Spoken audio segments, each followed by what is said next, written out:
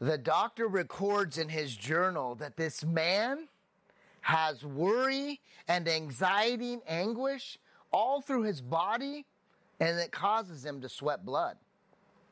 The actual term is called hematidrosis, and it's a very rare but very real condition that causes people to sweat blood.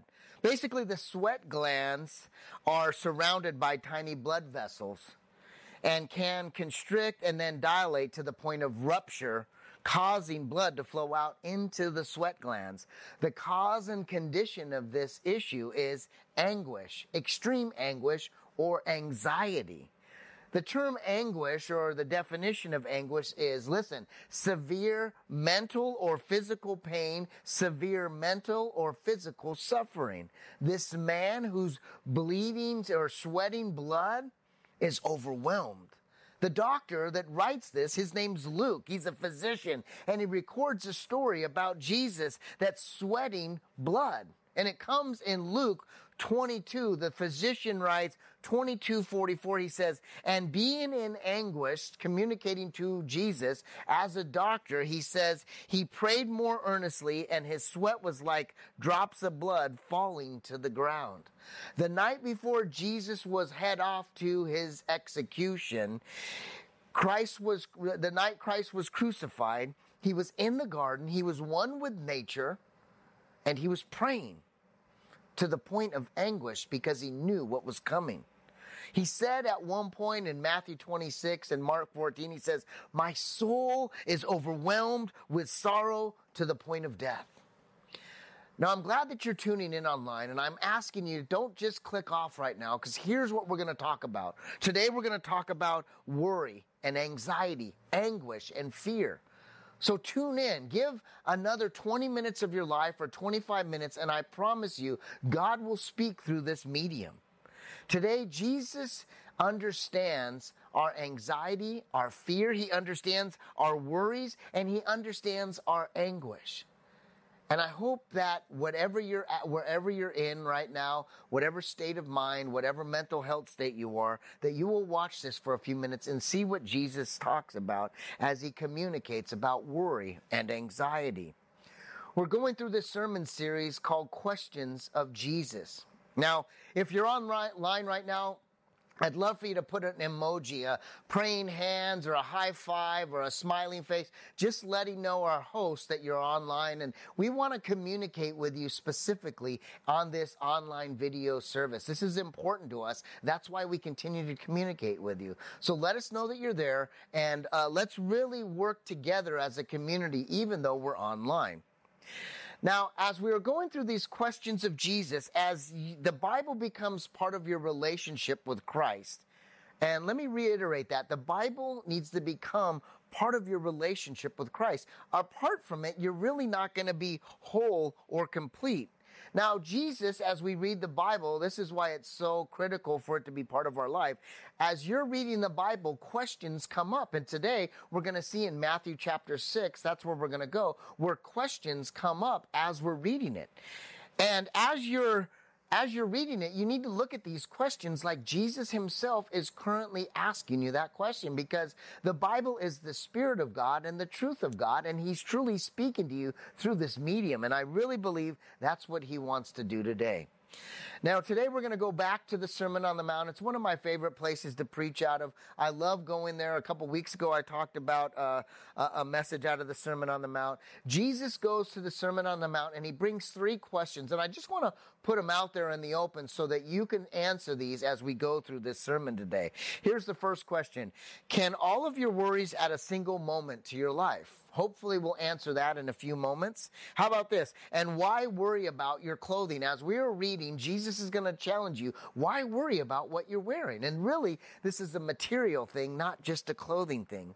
And then finally, Dr. Luke, as he's going through the Sermon on the Mount, and he's talking about this same exact place in the Sermon on the Mount, he asks this question in Luke 12, verse 26. He says, if even the smallest things are beyond your control, why are you anxious about the rest? And I love that question, and I can't wait to dig into that in just a few moments. So today we're going to open up the Bible. The Word of God is a big part of our relationship with Christ, and it's the actual truth of God, and we are to use the Word so that we can know what's right from wrong. We can know what's good from bad. And God can communicate directly through His Holy Spirit as we read this. It's one of the major tools that we have in this world to communicate with God and understand who He is. And today we're going to read from Jesus' red letters. My Bible has the red letters. And in Matthew chapter 6, we're going to read from the red letters. 6:25 to 34 is our text today. So let's dig in and see what God has for us. Here's how it starts. And that is why I tell you not to worry about everyday life. Jesus is communicating a message in Matthew 6. And now he's coming to the end and he says, why I tell you not to worry about everyday life, whether you have enough food or drink or enough clothes to wear. And here's another question. He says, isn't life more than food and your body more than clothes? That kind of is a tough question. Isn't your life more than just food and clothing or material things and what you're doing to your body? Isn't life more than that? That's a great question, something that you should be able to answer today, if not in the future. He says this, look at the birds. They don't plant or harvest or store food in barns, for your heavenly Father feeds them. And here comes another question. And aren't you far more valuable to Him than they are? Do you realize the value that you have in Christ? I think Kim hit that pretty hard last week. Do you understand the value? Doesn't mean that God doesn't love the birds and the animals and the puppies and the kitties, but He realizes humans, His creation, are far more valuable. And it comes to our first question. Can all of your worries add a single moment to your life? Now, what I want to do is I just want to pray. Now, as you are online, I believe that the power of the Holy Spirit can meet you right where you're at, wherever you're at. If you're in your room, you're in your office, if you're listening to this podcast on Wednesday or Thursday, wherever you're at, I'm praying that the power of the Spirit will go to you right now. And we're going to pray, and I'm really asking you to pray because we are in a crisis, a mental health crisis. Worry and anxiety have taken over our society, mainly because of the pandemic, and then some of the social unrest, some of the political chaos, and just where we're at as a society. Things are upside down, and today you need to realize Jesus communicates about worry and anxiety. So let's pray. Father, we love you, and we pray right now that we talk to you. And that we turn whatever struggle, whatever worry, whatever anxiety we have, and we give it to you, Lord. And we trust that you will do a great work in this. And I pray right now that the Spirit of healing will go through this mechanism and go to wherever people are watching on their phone, their computer, on their smart TV. I pray, God, that you do a work right now in the power of Jesus. And it brings people to their knees to celebrate and worship who you are. Lord, use this day, use these words to help us understand Christ and our life in Christ. In Jesus' name, amen, amen, and amen. Well, this is our online campus, and we're reading from some texts that maybe you've heard quite a bit over the course of your life in Christ. But today, I hope that you see that as we look at the lens of anxiety and worry, that God wants to minister to all of us. It's really worked on me, and I'm praying that it will meet you right where you're at. The question is, why do we worry? Why do we worry? And the word worry and anxiety are used kind of synonymously here, but we're going to break it apart in just a moment. But let's answer that first question. Can it add a single moment in your life? I've got this chart up here, and I want you to look at all the impacts of what worry or anxiety does in your life. If you look at the chart, you see it affects the head, it affects the skin, the heart, the stomach, the intestines, the pancreas, the reproductive systems, joints and muscles, the immune system. It brings brings extreme fatigue, the text says. It brings high blood pressure, headaches, higher heart rate, upset stomach, panic attacks. The hospital is filled with people that are having panic attacks. We have this sense of doom and gloom. So to answer the question, can worry or anxiety add anything to your life? With all these ailments, you're seeing that it can't add anything. It's only taking away from your life. High blood pressure and heart issues are taking 7 to 10 years off everyone's life who has that. I have it, and I know. I've been talking to my doctor. So the answer is no, it can't add. It actually subtracts. Now let's dig in and do a little bit of Christian counseling, if you will. What's the difference between worry and anxiety? They're kind of in the same genre, but they have different impacts. So here's the 5 differences between worry and anxiety. Number 1, worry tends to reside in our minds. Anxiety affects both mind and body. So one just kind of is in our head bouncing around and keeping us up at night. The other one has an impact on our mind and body and ultimately our soul. Number 2, worry is specific. When you're up at night and you're worrying about a job or a conversation or a child or a parent, you're worrying about a specific issue. But anxiety is more generalized. Generalized anxiety is a real thing, and it's a big part of our pandemic problem. Number 3, worry is grounded in reality. Generally, when we worry, it's something that's about in our life that's real. But anxiety is marked by catastrophic thinking. The pandemic and the political season brought catastrophic thinking. And because of that, the mental health crisis is going to be in a full effect for the years and years to come because of what we did over this pandemic season. Number 4, worry is temporary, but anxiety is long-standing. And so our job is to keep stuff in the worry pile and not let it get into that long-standing anxiety pile. And here's the last one. Worry doesn't impair function. So you can be a functional worrywart, but anxiety does impair function. It doesn't allow you to move beyond where you need to go. You see people at work or at school or at church or, in life that are stuck because of anxiety. They can't even leave houses and homes and go to places because of their anxiety. It has a huge issue with hindering people from going where they're supposed to go. So let me say this. This is kind of what we used to say in the 80s. Worry is the gateway to anxiety. Like, they used to say marijuana is the gateway drug to all other drugs. Worry and being a worrywart is the gateway to chronic anxiety and really being debilitated. So the question that we see here that Jesus is communicating in the text, he's saying, so why worry about everyday life? That's what we see in the first sentence. Why are we worrying about everyday life? The Apostle Paul knows what Jesus says on the Sermon on the Mount, and he talks about it. He says, be anxious for nothing, Philippians chapter 4, verse 6. He says, but pray about everything. Our job is to not be in anxiety and anxious and anguish, but we are to be free of that, so that we can be in prayer and really giving that to God.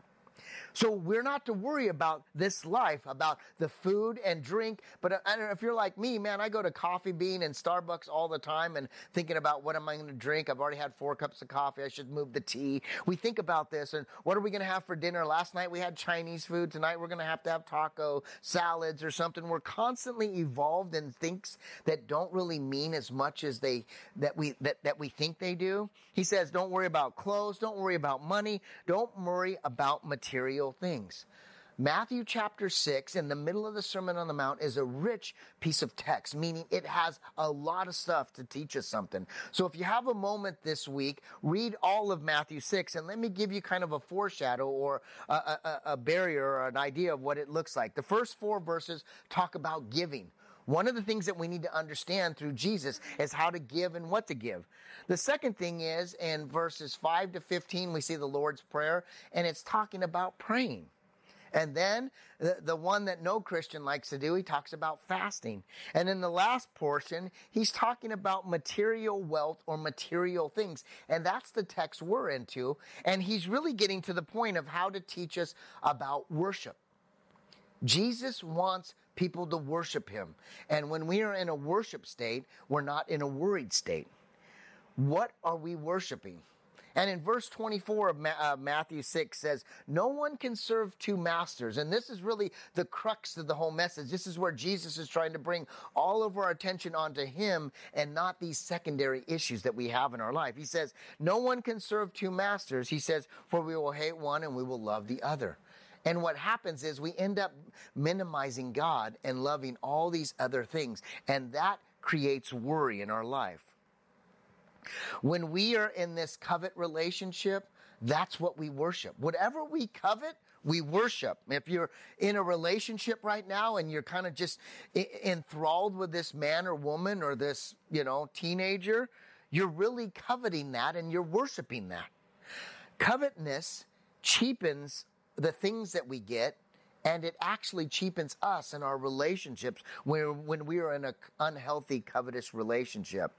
We then, when we feel cheap or when we feel less than, guess what happens? We worry and we fear and we become anxious and full of anxiety. This is unnatural. This is unspiritual. This isn't faithful. This is living in a fearful life. And that's why most of us know someone that's going through an anxious state in their life. The pandemic has shown us how bad our mental health is as a whole. The United States, I promise you, for the next 5 to 10 years, will be sending tons of people to counseling and groups because of the anxiety that the pandemic has brought to our kids and to the adults and to our seniors.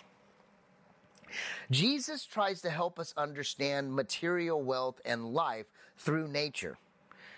And he wants to point out how nature works with God versus how humans work with God. He says, birds don't fret. They don't worry because they have God and they live in God's economy. We don't live like that. Humans can't duplicate how birds and how the animals that scurry around live. We don't duplicate that. And so because of that, we don't have that same type of relationship. Nature depends solely on God and God alone. And God never fails nature. The birds, Jesus says, they never fret. They're not worrying, but we do. When we don't rely on God, we fret, we're in worry, and we're anxious. And that's why the pandemic has been so horrific to all of us, because we have been worrying and anxious about what's going to happen in our society, in our state, our country, and beyond. And then he answers this question, aren't you more valuable than birds? It doesn't mean that God doesn't love birds, or as Jesus is communicating, he says, hey, we made the birds and the bees, and we made the foxes and the sheep. We made all of those, but he cares about humans more than he cares about the animals. And then the question is, won't he certainly care for you? You are valuable. And God cares for you. And not just care like in a way that he wants you to be good and happy. He cares for you in a way that he loves you and wants the best for you. You are valuable. And you have authority, and you have a place and a position in the kingdom of God. Verse 28. Here comes another question. And why worry about your clothing? And here he's saying, why worry about material things? This is really trying to break free about material things, because we all clothe ourselves because we're embarrassed if we don't have clothes. At least some of us in this world are embarrassed about not having clothes. There's some that aren't. But listen, why worry about material things? And then he kind of brings in this concept of nature. Look at the lilies of the field and how they grow. And they don't work or make their clothing, yet in all of Solomon's glory, he was not dressed as beautiful as they are. He kind of points to this man that had more wealth and more knowledge than anybody and was wonderfully dressed and had the riches of the world. And he says there wasn't a day that the lilies and the birds and nature wasn't more beautiful than how Solomon looked. And it says, and if God cares so wonderfully for the wildflowers that are here today and thrown into the wildflower tomorrow, he will certainly care for you. Aren't you more valuable? Listen, this should be underlined. He will certainly care for you. If you're watching online, give me an amen, a prayer icon, a high five. This is what we're talking about. He cares for you. And then it comes to this place of, why do you have such little faith? Now, as a pastor, my job is to do what we call soul care and to help people in their faith and faith crisis and help people walk through from birth to the death of life. And that happens a lot.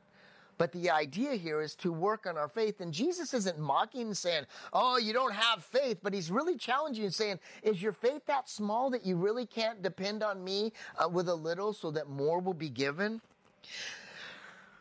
I love this idea about nature. Have you ever heard someone, oh, I'm going to go out this week and be one with nature. I'm going to go on a hike. I'm going to go camping. I'm going to go to Yosemite. Me and my family just came back from Mammoth and Yosemite. It was awesome. Being one with nature, especially for a Christian, is really going out and worshiping God through his creation. Humans don't really live in God's economy. We live in our own economy. And so we struggle. So we're constantly trying to get one with nature and getting to that place where, like that bird is, who doesn't fret and doesn't worry. But what happens is, as humans, we tend not to depend on God. And so we need more nature experiences. We depend on ourselves. We depend on our own jobs, our money, our 401ks, our homes, our stocks, the government. We depend on our material stuff. We just depend on me, myself, and I. That's not how God's economy works. You need to realize this. Nature, the text says, doesn't need harvest, it doesn't need barns, and it doesn't need clothes. It's dependent on God, and what that means is every piece of food that bird is going to get is going to come from God. God is going to provide for that bird, and that's the beautiful thing about nature, that God is in complete control, and nature is at God's beck and call. That's just powerful. So why worry? Why be anxious? I understand. We've just come through one of the first pandemics the world has ever seen in our era. In the last 100, 150 years, we didn't have CNN and Fox News and MSNBC and all of that back when the last pandemic, the bubonic plague, happened. But I understand that we are in a mental health crisis. Our country is in chaos. The political season, the social unrest, the pandemic, there is a mental health issue. I get it. I understand why we're anxious. But why do we have such little faith, and why don't we realize that God is bigger than that? We have been told constantly for the last year and a half from the pulpit that, we need to get involved in the minutia, but that's not what God is saying. He's like, why worry about life and things and politics and position and COVID and chaos? We have a God that wants to clothe us and bless us and bring us to a place, because God never fails. He doesn't fail the birds. He doesn't fail the lilies, and he's not going to fail the humans, because he made us in his image and he really cares. That's what the text says. Jesus asked, why do you have so little faith? And he's saying this, when you rely on self, Jeff, you're not relying on me. I'm going to fail you, or at least it's going to look like I'm failing you. But when you rely on me, Jeff, I'm never going to fail you. And so when I rely on myself, I always blame God. Oh, God didn't provide this or God didn't do that. But when I'm fully in God's economy, when I'm fully in what God is doing, God never fails. And listen, I've been doing this for a while and I've seen him. I've been in the lows, but I know that God is bigger and is doing a greater work. And if I just trust in him, this will be something that I will celebrate in due time, in God's time. So why have little faith? Why do we worry? Why are we living in fear, anxiety? That is the opposite of what Christianity is. That's what we were like before we knew Jesus. But now that we know Jesus, it should draw us into a place of faithfulness, not a place of worry or anxiety. But today, we don't want to use these words in Christian terms. You go to Christian church and you see people say, oh, I'm not worried, brother. You don't worry about anything. And they quote the Bible text, but they're talking about burdens and concerns and carrying their cross. They've just disguised their worry and faith with Christian cloaks of words that kind of show, oh, I'm doing the Christian thing. The truth is, you're just struggling and you're allowing that to interfere with your faith. And that's what Jesus is telling us. What are you worshiping? What are you coveting? What are you struggling with? You need to be more dependent on me. Otherwise, you're going to interfere with what I'm doing in your life. And that causes fear and anxiety. When we feel less than, when we feel cheapened, when we don't feel whole, we're going to live in fear. That brings me to the next slide. I saw this sermon, and it was about anxiety. In the middle of the word anxiety, there's this letter I. And in the middle of my anxiety is me. And that's what the I stands for. Also, in the middle of pride, there's the word I. The I is in the middle of both of these words. And this is really cool. We are usually the cause of our own anxiety. I am the cause of my own anxiety. I have to do something to get out of my anxiety. And a lot of times the I and pride is holding me back from really getting to a place of resolving the issues that I'm dealing with in my anxiety.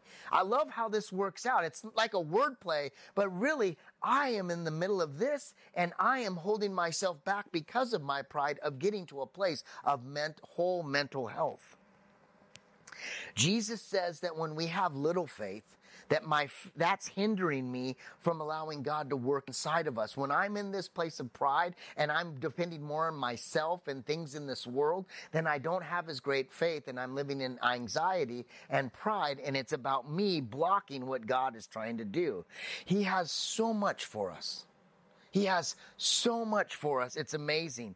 And all we need to do is yield to Him and His plan and come to a place of full worship, dropping to your knees right now, crying out and worshiping and singing and celebrating through His Word and through songs and lyrics and all the wonderful things that He has. We are to worship Him like nature does. Being one with nature. If you were out there, I was out golfing the other day, and for a moment early in the morning, 7 o'clock, all you could hear were birds and bees, and there was a coyote running around, and it was just gorgeous. And you could hear the world worshiping God through chirping and buzzing around. And that's how nature worships, and we need to have that same kind of worship, living in the riches that God has for us that will last forever. Verse 31, Matthew 6. So don't worry about these things, what we will eat, what we will drink, or what we will wear. Here he's talking about this anxiety pandemic mindset. These things will dominate the thoughts of unbelievers. That is strong words from Jesus. These are the things that dominated us before we know Jesus. But your heavenly Father already knows what you need. So why worry? Why are we worrying about things? These things are what we were like before we know Jesus. But now that we actually have Jesus in our life, we should have a different mindset. We should be living in a different economy, and we should be coveting what God wants us to covet, not what we think we want in our life.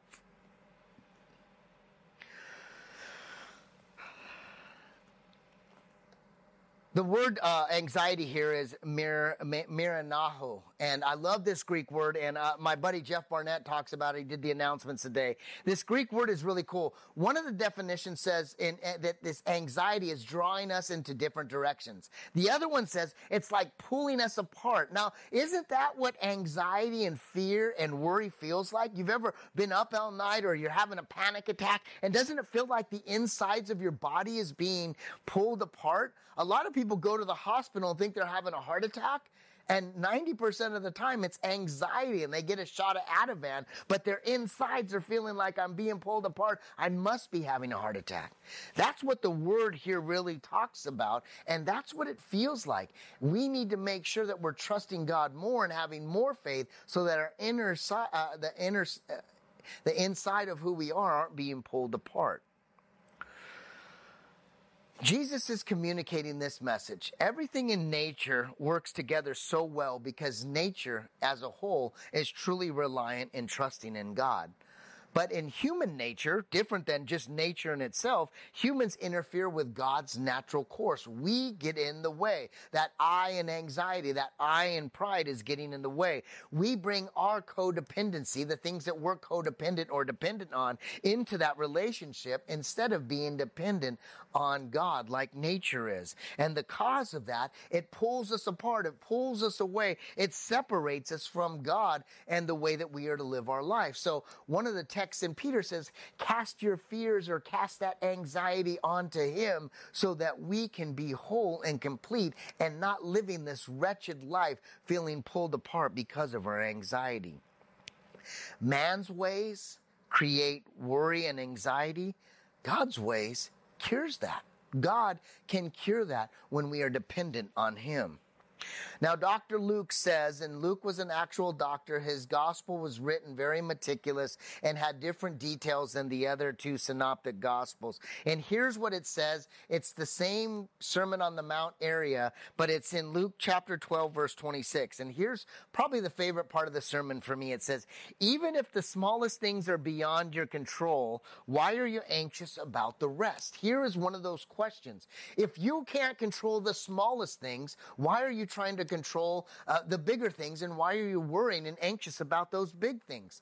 And he's basically saying, if you've got like a hangnail problem and you can't even fix that issue, why are you trying to fix the pandemic, the mental health crisis, the political issues? Why are we allowing other people to get space in our head and say we can solve this problem when God is in control?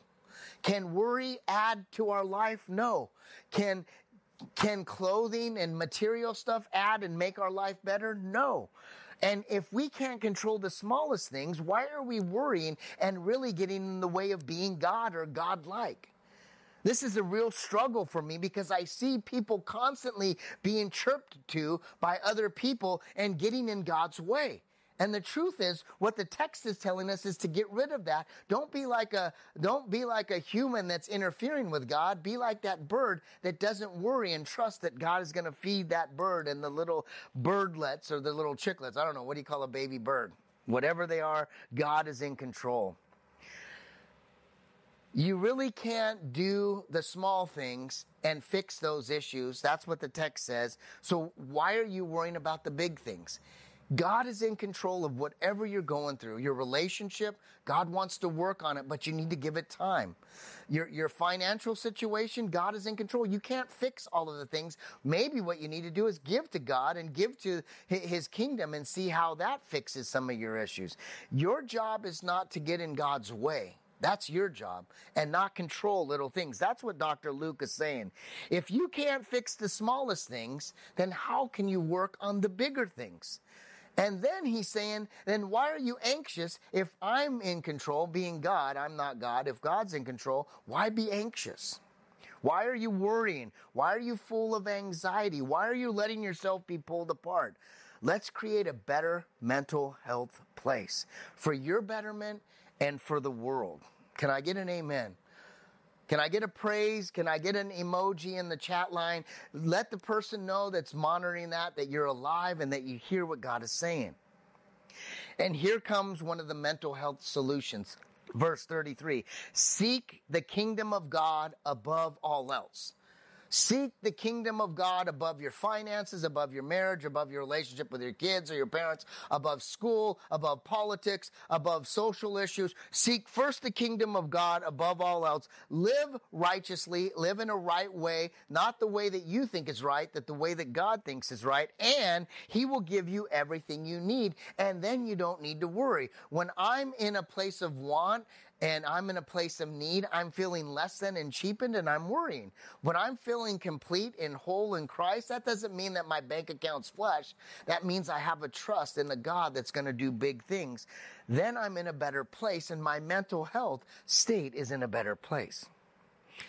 Now that brings me to some application today, and I'm an application pastor. I look at the text and instantly I see the Bible saying, this is what you need to do, Jeff, to truly become in a better place mentally with anxiety and worry. And here's the three things that I saw in this message today.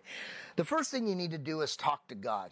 You just got to have a conversation. If you've ever seen me in my car driving, I'm probably driving faster than I should be, but I'm usually having a conversation or hopefully listening to worship or the word. But I'm trying to talk to God. Sorry, God, doing this, and I'm having this communication. And what that means is turn off the media, get off social platforms, and really just have a conversation. That's the first thing that you need to do. The second thing you need to do is just turn it over to God. You got to talk to Him, but then you got to get to a place and say, all right, God, I don't know what to do. This political thing, that's yours. This pandemic thing, that's yours. My financial thing, that's yours. My life thing, that's yours. And you turn it over. And then, I love Kim. Kim was teaching stuff, and then she gives you some real action. After you turn it over, you got to then challenge that negative thought. Because they're going to come back. You're going to turn it over and go, okay, God, this is yours. And you're going to be crying and snot dripping. And then instantly that negative thought comes in. You've got to challenge that, capture that, and say, God, I'm not going back there. I'm going to trust in a better place. And then here's the last one.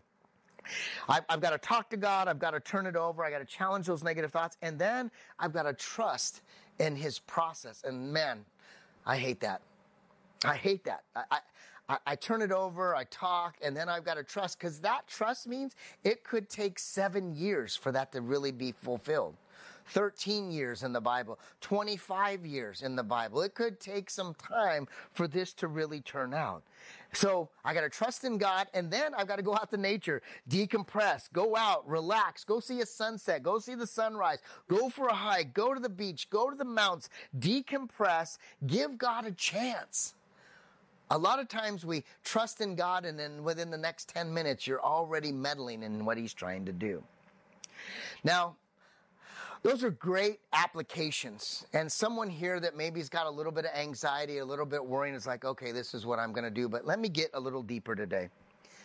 There's some people that have real mental health crisis in our church and in the world today. And I just don't want to act like those three things are going to solve your mental issues, because the truth is we are in a mental health pandemic, worse than what Corona is. This is going to affect our kids and our kids' kids unless we get a hold of this. So here's the next two things. If you are physically in a mental health crisis, this is more application for you. I just don't want to cheapen this and go, here's three things, pray about it, and act like that's all that needs to be done. The first thing you need to do is talk about this stuff to someone else. You got to tell someone. And if you don't know who to tell, pray. Tell your parents, tell your kids, tell your wife, tell your boyfriend or your girlfriend. Tell someone that you're struggling, someone that needs to know. Tell me, reach out online and say, I need to tell someone something. I need to have a private conversation. You need to tell someone. And the second thing you need to do is you need to take action. You know, I understand. My wife is a mental health nurse, and I've been doing counseling and ministry for a long time. There's a difference between a mental health person versus someone who's spiritually negative or demonic. There's differences. It's not always just a spiritual issue. There's a difference. Sometimes people just have imbalances in our liver, in our bloodstream. We have imbalances, and sometimes we need to take it. We need to go get counseling. My brother-in-law is a counselor, and we send people to him and his group. Go to the doctor, get medication, follow your medication. If you're doing it and you know it, do the things that you need to do. Eat, sleep, get rest, do the things that make your life correct. And if you're a kid, listen, starting this Thursday, my sister and us are working with this group. It's actually a secular program, and it's a teen program for teens that are struggling. Get your teen involved. It's on Thursdays for the next 8 weeks. It's $10. It's 2 hours, and I promise you, you're going to have professional help helping these kids. We're looking for 10 or 15 kids. We are in a mental health crisis, and our job is to take action. And it goes beyond just saying, let's pray about it and let's put it in the chat room. It goes to taking action, talking about it, go to the doctors, get medication, go to a counseling group, and I promise you, all of that will make you whole and complete. I just don't want to cheapen application. Sometimes as Christians, we shorten and act like it's just a simple 3 steps. This is a huge step. I was talking to my sister this week as we were talking about this group, and she brought me to 1 John. 1 John 1, verse 6 to 8 says this, so we are lying if we say that we have fellowship with God, but go on living in spiritual darkness. This is the real kick in the butt as we talk about these issues. We've got to quit living in spiritual darkness, and we are not practicing the truth. That's the end. If we are lying if we go on living in spiritual darkness, but aren't practicing the truth. But if we are living in the light, as God is in the light, then we have fellowship with each other, and the blood of Jesus Christ and his Son cleanse us from all sin. If we claim to have no sin, we are only fooling ourselves and not living in the truth. Here is that last part of application. Talking to someone, taking action, doing whatever you feel like God is telling you to do. If you've got medication and you got a mental health plan, do the mental health plan exactly how it's supposed to be done and see how that works for the next 6 weeks. But the enemy operates in darkness. Just like I can hear my sister Kim saying, the enemy operates in darkness, and we are to bring these things to the light. When we have things hidden in our life, it actually kills us. It kills the things that God is doing in our life. The enemy operates in darkness, and so our job is to get it out into the open and talk about it. And I believe that's what Jesus is challenging us. So let's go back to the garden. It's how we started, and it's how we're going to close. Jesus, as he is in nature, one with God, as he is in this place of agony, he's in the garden and he does three things. He talks to God. He prays a couple of times. And then the second thing that he does is he turned it over. God, take this cup of suffering. He turns it over. God's like, I don't want it. You take it. And then the last thing is he trusts in God. No, God, it's not about me. It's not my will, but your will be done. As we go back to the garden, he trusts in his Father and the things that the world is going to bring to his life. And we need to do the same. About 6 weeks ago, I gave a message from Hebrews, and we talked about the high priest. And one of the things that the high priest, that being Jesus Christ, he understands our weakness. He understands our troubles and our struggles. For it says in Hebrews 6, it says, the high priest of ours understands our weakness, for he faced all the same testings we did, yet he doesn't sin. Jesus was in the garden. He was very human here. But he still trusted in God's plan. He talked to God, he turned it over, and he also trusted that God had a greater plan and he was going to be a part of that plan. Here's the last verse, and then we'll close. So don't worry about tomorrow. For tomorrow will bring its own troubles. Today's troubles is enough today. One of the things we need to do is stay in the present. Stay in the here and now. As you're watching this or as you're listening to this, stay in the present. And really ask God as we close out today. I can't worry about what's going to happen tomorrow. I can't worry. Monday's going to be Monday. But today, I'm right here, right now with God. Worry and anxiety robs us. Worry and anxiety of our future robs us of our effectiveness to today. And our job is to get out of that worry and anxiety of the future and get into the present, because God wants to do something right now. Let's pray. Father, I pray right now, whoever's watching or whoever's listening, that your Spirit fills their body from head to toe. They can feel it all over their body tingling. And I pray that you bring a level of relief, that you bring clarity, that you bring direction, that you bring action. And if there's severe mental health issues, that they will reach out and talk to someone right now. They'll put it in the chat room. They'll have a private message. They'll do some emails. They will take action to get to a better place. The world is in chaos. But Christ, you are our cure. You are our solution. Bring clarity and sober minds so that we can see and hear what you really want to do. And Father, for that person that doesn't know you and thinks like an unbeliever, thinks like someone that doesn't know God, if you bring God into our life, into your life, he will give you solutions and heal some brokenness so that you can be whole and change you like you've never been changed before. If that's you, just take a moment and say a few words from your heart and with your mouth and let him become king. And all you have to do is say a simple prayer. Father, forgive me. Come into my heart and be my king. Forgive me of my sins and be my king once and for all. You died upon the cross so that I may be washed clean of sin. And you rose 3 days later so that I may be with you in eternity. I thank you for that gift, Lord. Help me follow that all the days of my life. Holy Spirit, take over my mind, body, and soul, and help me become a disciple of Christ from now until I meet you in heaven. We love you and praise you, and thank you for who you are. Amen, amen, and amen.